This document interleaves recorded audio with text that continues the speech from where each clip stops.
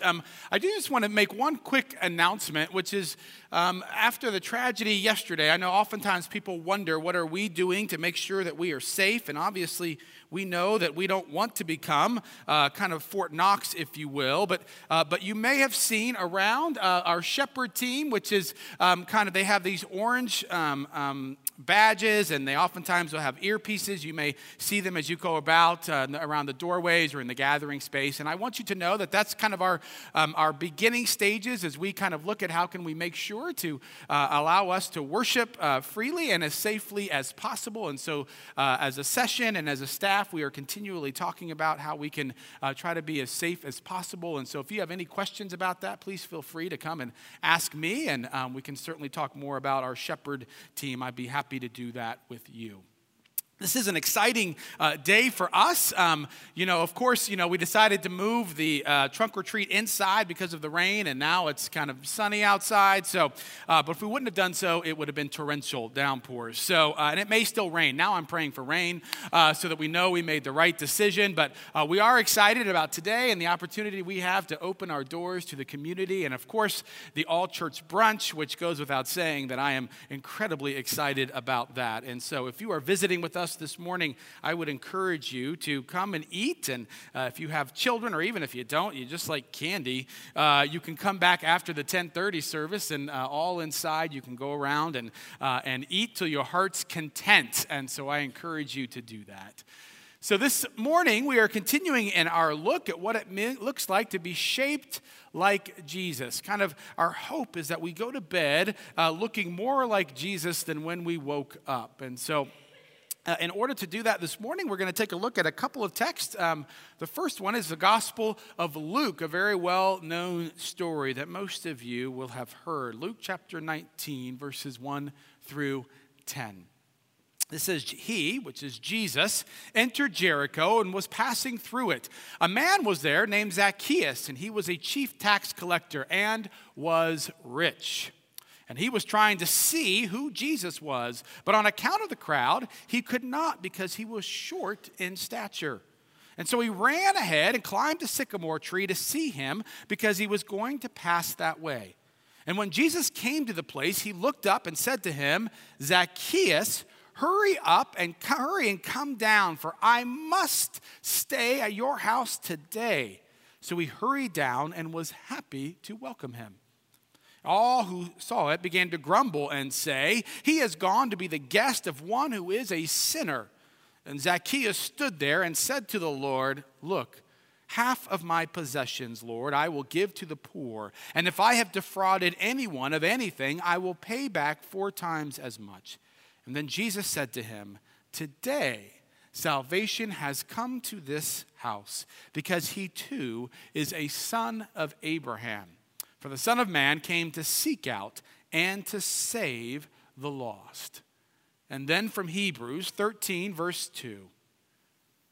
Do not neglect to show hospitality to strangers, for by doing that, some have entertained angels without knowing it. Sisters and brothers in Christ, this is the word of the Lord. Thanks be to God. Let us pray. God, we pray that you would open up our eyes and our ears and our hearts to you this morning. Help us to know what it looks like to be shaped like you, and give us the courage to follow you in doing so. May the words of my mouth and the meditation of all of our hearts be acceptable in your sight, O Lord, our strength and our Redeemer. Amen and amen. So today we are going to look at the story of Zacchaeus, and I was a little bit reticent to do so because about 4 years ago when we did the Jesus Storybook Bible, which was a great series, I spoke on this particular story, and I thought to myself, well, should we do this already again? I mean, I don't want to kind of just be repeating myself, but then earlier in the week we were talking about Christmas Eve services, and I realized that on Christmas Eve I'm going to talk about the birth of Jesus for the 5th time with you guys.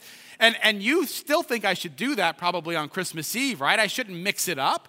So surely then I can talk about the story of Zacchaeus again. Now the good news is that this passage is incredibly rich. I mean, there are wonderful things in this particular story. As I've said before, it's a great story for children, right? There's a reason why children love it, not just because there's a song about it, but because of the fact that, children understand what it's like to be short. They know what it's like when people are always towering over them and they can't see, right? So they feel a natural affinity for Zacchaeus, and they love climbing, right? I mean, kids love climbing trees. The sycamore tree was famous for being an easier tree to climb. The limbs that come out tend to be a little bit lower, and right, most kids, as they're running around, they see a tree, they think, climb, right? And so kids love this story. They're easily kind of enraptured by it, I think. There's something else about this story that not most people don't talk about, I don't think, and it's not that big of a deal, I suppose, but I'm always intrigued by Jesus and just kind of how bold and brash he is. You ever think about that, how he invites himself over? He just looks up and he says, "Get down here. I must go to your house," right? And that's kind of weird. I think we read it so many times we don't think about it, but imagine if I went to your house and as soon as you opened, I didn't even ask you if I could come in. I just walked in and said, "What's for dinner?" You guys would be like, "Well," right? Jerry's even weirder than what I had imagined, right? And it would just seem strange, almost rude in some ways, right? And it's funny, though, commentators, they talk about how hospitable Zacchaeus was. And I think, really? Because the guy didn't have much of a choice, did he? I mean, it's kind of like if I hold you up and I say, "Give me your wallet," and as soon as you give me your wallet, I start complimenting you on how generous you are to me. Right? It doesn't make much sense. I'm not sure Zacchaeus was so hospitable as much as the fact that he had to, because Jesus almost forced him into it. I love thinking about how bold and brash Jesus oftentimes is. But then, of course, one of the things that we love talking about in the story of Zacchaeus is this reality of the incredible transformation that we see in Zacchaeus. Because of the fact that Jesus forced himself, if you will, into his home, and that they ate together and they spent time together, because of this, all of a sudden we see this remarkable repentance, this turning of Zacchaeus. And we see it manifested, of course, by the fact that he says, "I'm going to give half of everything I have to the poor," right? By the fact that he says, "I'm going to, if I've defrauded anyone, I'll pay them back 4 times. I mean, it's an incredible transformation. In fact, Jesus says salvation has come to this house this day. And I love this image because it's this great reminder of the fact that salvation should both radically change who you are, but it should also affect those around you, right? That the poor should have more, that those with whom you work should see your generosity and your honesty, right? Everything begins to change because of the fact that Jesus decided to go to his house because of his salvation. Now, one of the other things, though, that's interesting to me about this passage, it's been pointed out that Zacchaeus, more than likely, if you looked at him day to day, if you were one of his contemporaries, you would have thought that he had it all together, that he had everything, right? That surely he must be one happy guy. I mean, he is successful, right, as a businessman, right? I mean, he's not just a tax collector, he is a chief tax collector, right? They don't just give you those things. You must be pretty proficient at what you do. He'd worked his way up the corporate or the governmental ladder, if you will. He was the chief tax collector, and he was rich, right? I mean, he was wealthy, right? And I know that maybe you say, "Well, he's not very popular." But I might question that. While I know that there were some Pharisees and others who may not have liked him, what I have discovered is if you have enough money, you have a lot of friends, right? There's a lot of people with whom you are a pretty popular guy or a pretty popular gal if you have a lot of money. So it seems to me Zacchaeus had a nice house. He probably had a super fast chariot. He may have even had his lake house down by the Dead Sea. My guess is he was living the dream. It seemed like he had it all, which is this great, but he's clearly missing something. Right? What does he do? He's looking for Jesus. He runs, and we probably know this, most of us, for a man to have run in that day and age, it was not becoming to somebody. Somebody who had any kind of status would never have run like that. Not only that, he's climbing up a tree like he's a 5-year-old, right? I mean, he's looking like a buffoon. But it's this incredible kind of physical manifestation of what he is feeling like inside. And I think one of the things that we've talked about before, but I think it's easy for us to forget, is that those people around us who oftentimes may seem to have everything that they want may be missing out on the one thing they most need. And for us, we would say that is to know Jesus and to be known by Jesus. In other words, let us not just look at those who live around us and think, oh, they seem okay. There's no way that they would ever, that they're missing out on the love of Jesus. They seem to have a good community. Everything seems fine. You have no idea where, if given an opportunity, they might run and climb a tree in order to know the love of God. But here is the critical thing I think that we easily overlook when it comes to this story. You see, we love looking at how Zacchaeus was transformed. We love hearing about how salvation came. We love to think about how the community around him was changed. These are the things that we tend to look at when it comes to this particular story. But what we oftentimes do not see is that none of it would have happened if Jesus didn't first see Zacchaeus. If Jesus had never noticed Zacchaeus and opened up availability in his schedule in order to be with Zacchaeus, none of that would have happened. There was Jesus surrounded by all of his friends, his disciples, the people he knew. There he was with an adoring crowd at this point at least, and amidst all of that busyness, and even as he sat there amongst all of his friends, the people that he liked to be with, what he did was he looked up and he noticed that there was this crazy guy who was sitting up in a tree. And he didn't just look up at this stranger and think, well, that's not something you see every day, and then move on with his busy and important life. He stopped, he saw him, he noticed him, and he immediately created space for him. And this is what Jesus does again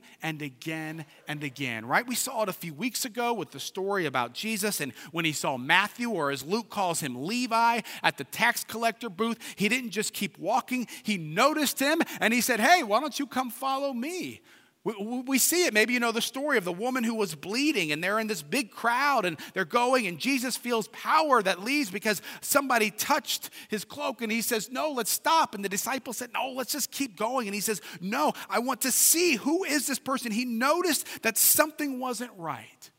Or what about the story of the blind Bartimaeus who's sitting there and he's yelling out to Jesus, and those around him are like, shh, be quiet, right? I mean, in other words, you're not that important. There's other more important things for Jesus. And he says, no. And he calls him over to him. Jesus was always noticing the stranger. He was always aware. And today, we want to talk about hospitality, the hospitality of Jesus. But what I want us to focus on today is something that we oftentimes overlook, which is the very first step of hospitality, which is to notice, is to be aware of the stranger that is around us. What does Hebrews 13 says? Hebrews 13:2 that I read said to notice, to welcome, to be hospitable to the stranger. What does hospitality mean? We've talked about this word before. Philoxenia, phila, from which we get our word, a city of brotherly love, right? A word for love. Xenos is of the other or the stranger, the love of the other, the love of the other. And do you want to know, if you want to love a stranger, you first have to notice him or her. You first have to actually see them, and then you have to create space for them. And if we want to be shaped like Jesus, if a 2 Corinthians 3 that we keep talking about, which says that we are becoming brighter and more beautiful as God enters our lives and we become more like him, if we really want to be more like Jesus and not make it as complicated as we oftentimes do, perhaps one good place to begin is to begin to open our eyes and to begin to notice the stranger, the person we do not know who is in our midst. Remember, Zacchaeus' life was radically changed. The people around Zacchaeus' life were radically changed. And it all began when Jesus saw him and spoke to him and welcomed him in. Now, there's a reason why this is so important to me personally. Every 2 to 3 years, I like to share this story, the same story with you, because it's important, I think. It's the story of the time when I was in Scotland. And I was living there, and I had an opportunity to travel around. I had a lot of time, as I like to say, but not a lot of money. And so I was always looking to do things on the cheap. And so there was this little backpacker kind of excursion to the Highlands and the islands. I don't really know why they called it a backpacker, other than you put stuff on your back, but you weren't really walking. You took a bus everywhere, right? Which was my style, really. And so we went, and then you would go to a particular city. You'd stay in a hostel. I've talked about hostels before. You know I hate them. But we stayed there nonetheless because they were cheap, and then you could stay there as long as you want, and then you just hop back on the bus and you just kept going around. It was great. And so on this day we were in Inverness, which is kind of towards the north of Scotland. Inverness meaning the mouth of the Ness. So you remember the Loch Ness monster, of course. It's real. And so we were there, and on Sunday morning, I woke up, and so I said, okay, well, I'm going to go to church, and there was a Church of Scotland about a mile away, so I got up, and a few backpackers and we started going to church. That's not true. None of them were ready to do anything that morning, as I recall, so none of them went to church, but I did. I went to church, and so I walked my way about a mile to church. I had my boots on. I had my rain jacket on. It was perfect. I got to church, and I knew what to expect. What do you do when you go to church? You, especially as a visitor, you go in, you shake a couple hands, you smile. You don't look like you're too forlorn, because then people will really talk to you. So you look like you know what you're doing. You go and you worship, and then you get out. You know this, right? And you get out as quickly as possible, right? As a visitor, this is just what you do. And so at least it's what I like to do. And, I've been to a lot of churches, so I kind of know that. And sure enough, as the service went on, it was a fine service. I mean, there were a couple things I really liked, some things I didn't like, but it was okay. And so after the service, I was ready to go. And I was ready to go because I was going to get me some fish and chips. I love fish and chips, and they're great in Scotland. And so I've never tried fish and chips in Inverness, so we were going to go there. And so I'm walking, I'm going out, and all of a sudden, this guy, he stops me, right? He shakes my hand, and I know what you do in these moments. I've seen you guys do this. You start like, oh, hey, but then you just kind of keep the motion going, right? Like you are important, or like you have something pressing, right? And so you're like, hey, it was great to be with you. I'm not going to be back. Usually that's what gets them. I'm not from here. You won't see me again. That's usually when people stop caring, because the real reason oftentimes when they start talking to you is because they're hopeful that you're going to stick around and start pledging or giving money. So anyway, I said, I said, I got to go, but he wouldn't let go of me, right? The guy was kind of weird. He just goes, no. He's like, let's talk a little bit. And I was like, geez. And so we start talking, and then he says, you know what? I have somebody I want you to meet. And I'm like, And so I said, okay, sure, I'd love to. I did not want to. And so we go back, and we're like winding through all of these halls until we get back to this place. And then there's this guy he wants me to meet. And so I meet him, and it's just great. And it's great. I met his wife. I met his kids, a couple kids. And I said, that's great. But the whole time I'm like, let's get out of here, right? I mean, my stomach was growling. And then he says, well, would you like to have lunch with me? This man I had just met said. And I said, not really. And I didn't say that, but I thought that. And I said, I didn't know how to get out of it. It felt rude at this point. So I said, sure. And so I thought maybe we were going to go get some fish and chips someplace. And so But we didn't. The guy took me to his house, right? Do you remember this? I went to his house and 2 hours went, then 3 hours went, probably close to 4 hours we were there. It was amazing. And before you know it, it was almost dusk, and so they took me back to the hostel, and I laid my head down, and I thought, what just happened? I mean, it was incredible. Now look, I have been to a lot of churches in my life, right? And what I like to say, as you've probably heard me say, is that at pretty much 99% of them, when I go in, someone shakes my hand. Pretty much 99% of them, someone smiles. Pretty much 99% of them say, hey, we're so glad you're here. Probably 99% of them say, hey, we hope to see you again. That's fine. It's nice. But there has only been one church that has changed me because of how they welcomed me. Not just were friendly to me, not just were nice to me, but the way in which they saw me, they noticed me, and they created space in their lives for me. And because of that, this was 15 years ago, I have never forgotten them. I can't remember hardly any other churches that I went to during that year in Scotland, or even, quite frankly, here in America. But what I remember is that particular church. And what I want you to know is that when I went in there, I did not want to be noticed at all. You see, so often when I talk about this with people, even ZPCers, if I can be so honest, one of the first things that they say is, well, you know, there's a lot of people who would just prefer to remain anonymous. They just want to come in and get out. And I say to them, oh, I know them. I am one of those people. I know how to sit in the back row. If I weren't here, if I weren't the pastor, I would always be sitting in the back row. When you come to something that I'm not up here and have to do something, more than likely, you will find me on the back row. And when I visit other churches, I'm on the back row. I don't want to meet people. 99% of people, when they come in here, I will admit, if you said, hey, do you want someone to just get up and start talking to you? Like, no, I want to get out. But here's what I also want you to know, that there is just a bit, it may not be much, but there is just a bit more of them that wants to be noticed, that wants to know that they are important enough for you to stop what you are doing in order to speak to them. For you to stop, for them to know that they are important, that they matter. I don't question that there are people, maybe even a visitor right now who's coming in, he's like, no, do not listen to him. I don't question that. What I know is I walked into that church and I left that home a very different person. And that would not have happened if I had simply been greeted and said, hi, how are you, as happened almost every other time. Now, I want you to know something, ZPC.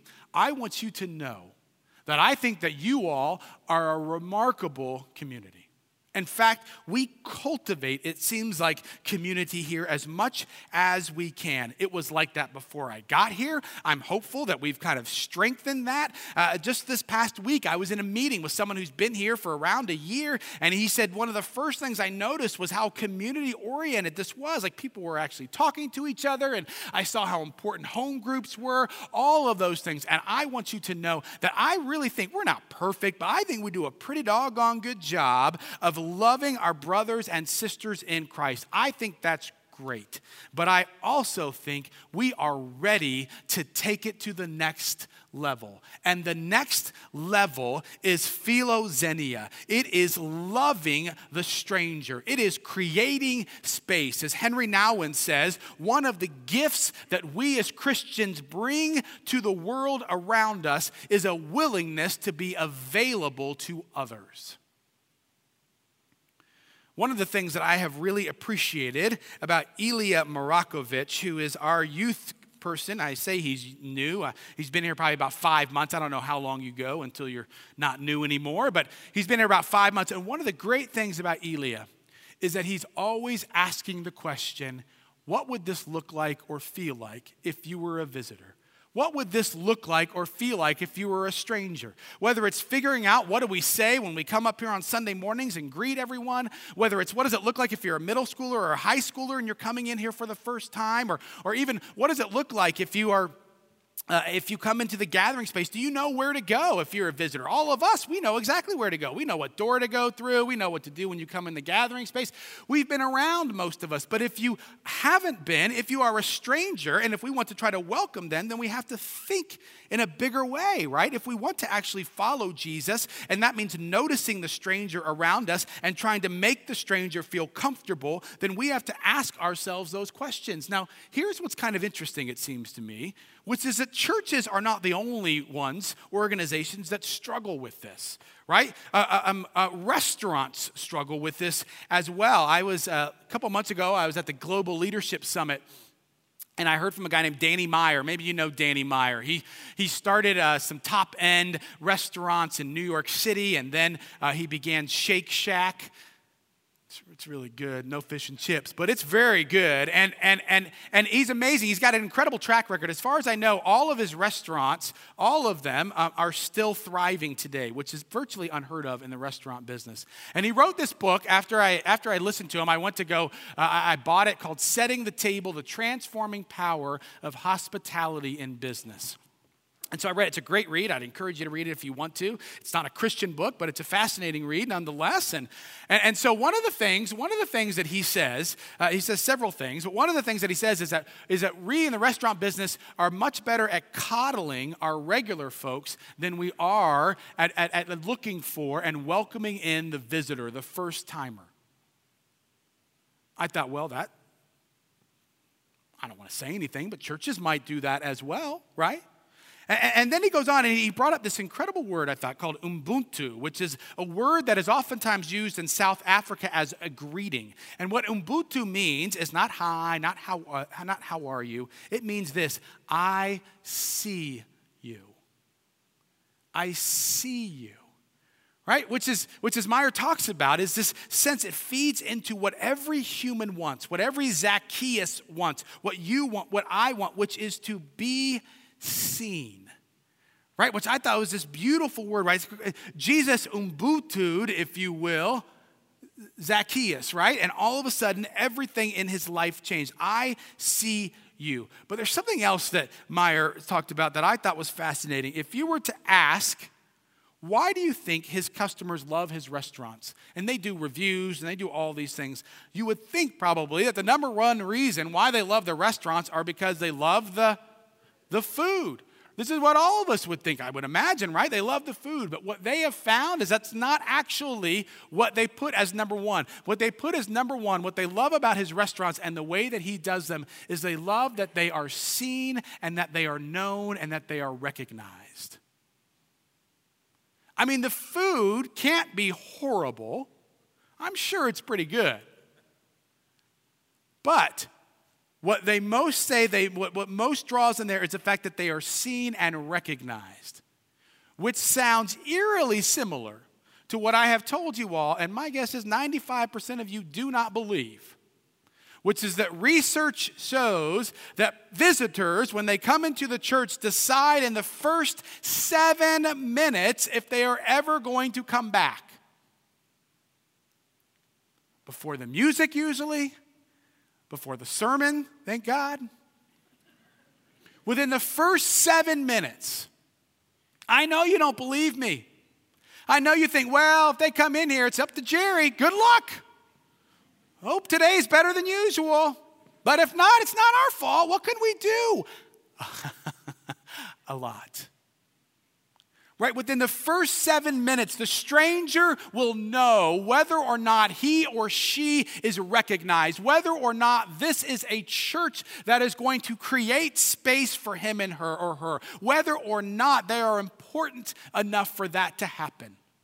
Right? And this is why our property team, one of our kind of driving questions is, how can we make sure that our property, that our building is truly welcoming? I've said this before, but I'm going to have to keep repeating it. Not to coddling those who we love, But to the visitor, to the stranger, just like when you invite somebody over to your home that you may not know, you go overboard to make sure that they know you are prepared, right? It's a horrible feeling. I felt it when you walk into a place, right, into someone's home, and you're kind of like, was this the day that they invited me in? Because there's nothing cooking for me. There's nothing ready. It doesn't look like they've picked up a doggone thing. I mean, what is going on, right? But to come in when you know that they have set the table for you, that they have been preparing this for a while, and that's one of the things that we're talking about. How can we help our property to do that, right? And that's why we've talked about our hospitality and assimilation team. How can we make sure we get the right people in the right places to make sure that we are ready to welcome people when they come in? And those things are good and right and wonderful, but they do not let any of you off the hook. I know, because if I were you, I would think the same thing. That you oftentimes think it's really about how good this service is or is not. But I want to encourage you to begin to reshape your understanding of what it means to welcome the stranger, and that it doesn't mean saying someone else will do that, or maybe next week we'll be in a right place to do that. You all play the pivotal role in welcoming the stranger in our midst, whether that is here, whether that's in your workplace. Most of us know the person or the people who are really good at welcoming people, whether that's in your neighborhood, whether that's wherever it is that you play, any of those things. A few weeks ago, I was in my home group on Monday night. And one of the guys was talking about this kind of dive that he and his family like to go to up north, or he and his wife at least, a little bit up north from here. And, you know, if you've ever been, I waited tables for quite a while. If you've been to a restaurant, my guess is most of us have been to restaurants, am I right? Okay. And so when you walk in, if there's a host or hostess there, you know what usually happens, right? They're usually very friendly. Not always, but oftentimes, right? Hey, how are you? It's good to see you. How many are in your party? Okay, 5, all right. We have a table. Let's come on back. And it's okay, right? I mean, I don't feel like I'm intruding on them, right? It's fine. It's nice. But he told me this story. He said that whenever someone comes into this particular restaurant, he said that the bartender, if he sees you and he doesn't recognize you and he has a feeling you've never been there before, that what he'll do is he'll stop and say, "Hey, there you are. We have been waiting for you, haven't we, guys?" Right? "Hey, there you are. We have been waiting for you," right? And when I heard that story, I thought, that is it. That is the difference that I am talking about between just being nice and friendly and feeling like we're not intruding on you by coming into this church, and saying, "Hey, we have been waiting for," not just that, we have been waiting for you, haven't we? Do you have any understanding of how different that feels? And I think that was the church that I was at Inverness, and I want you to know that is the passion that I have here. And why is it so important? It is so important, it seems to me, because if we genuinely want to be a church who is introducing people to Jesus, to the Jesus who welcomed us and who loves us and who looked out and noticed us, if we genuinely want to be a church that is helping others to understand the salvation of God, we have to do more than just hope it will happen or hope that Jerry preaches a dynamic sermon. If we want to actually have an impact in our community and to have those of us who have been saved to be able to really genuinely make a change in our community, we have to do more than just think or hope it's going to happen.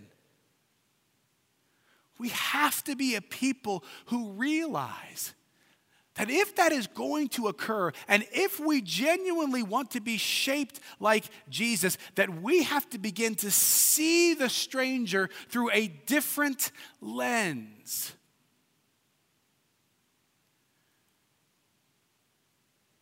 There continue to be people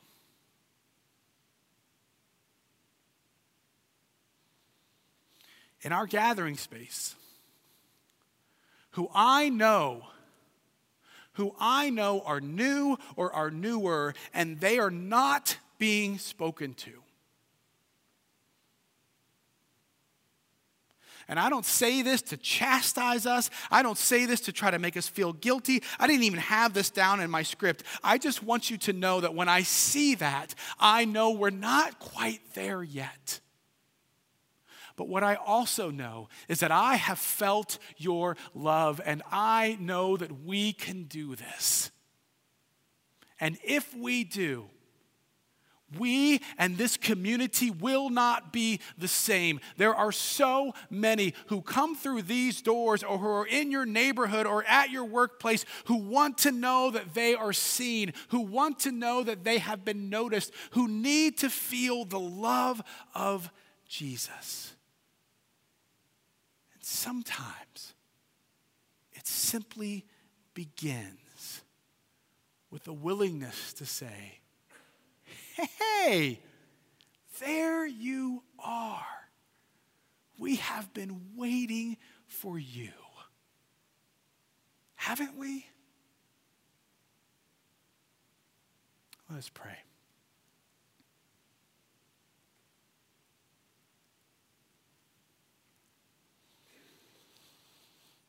God, we are a people who long to be shaped by you and to be shaped like you. I pray, Lord, that you would help us. Help us in the days ahead, Lord, to build off the love that we have received and the love that we already have for others. May we, Lord, have that one simple prayer, that we would notice, that we would see the stranger, that we would create space in our lives for that person. It's in your name we pray. Amen.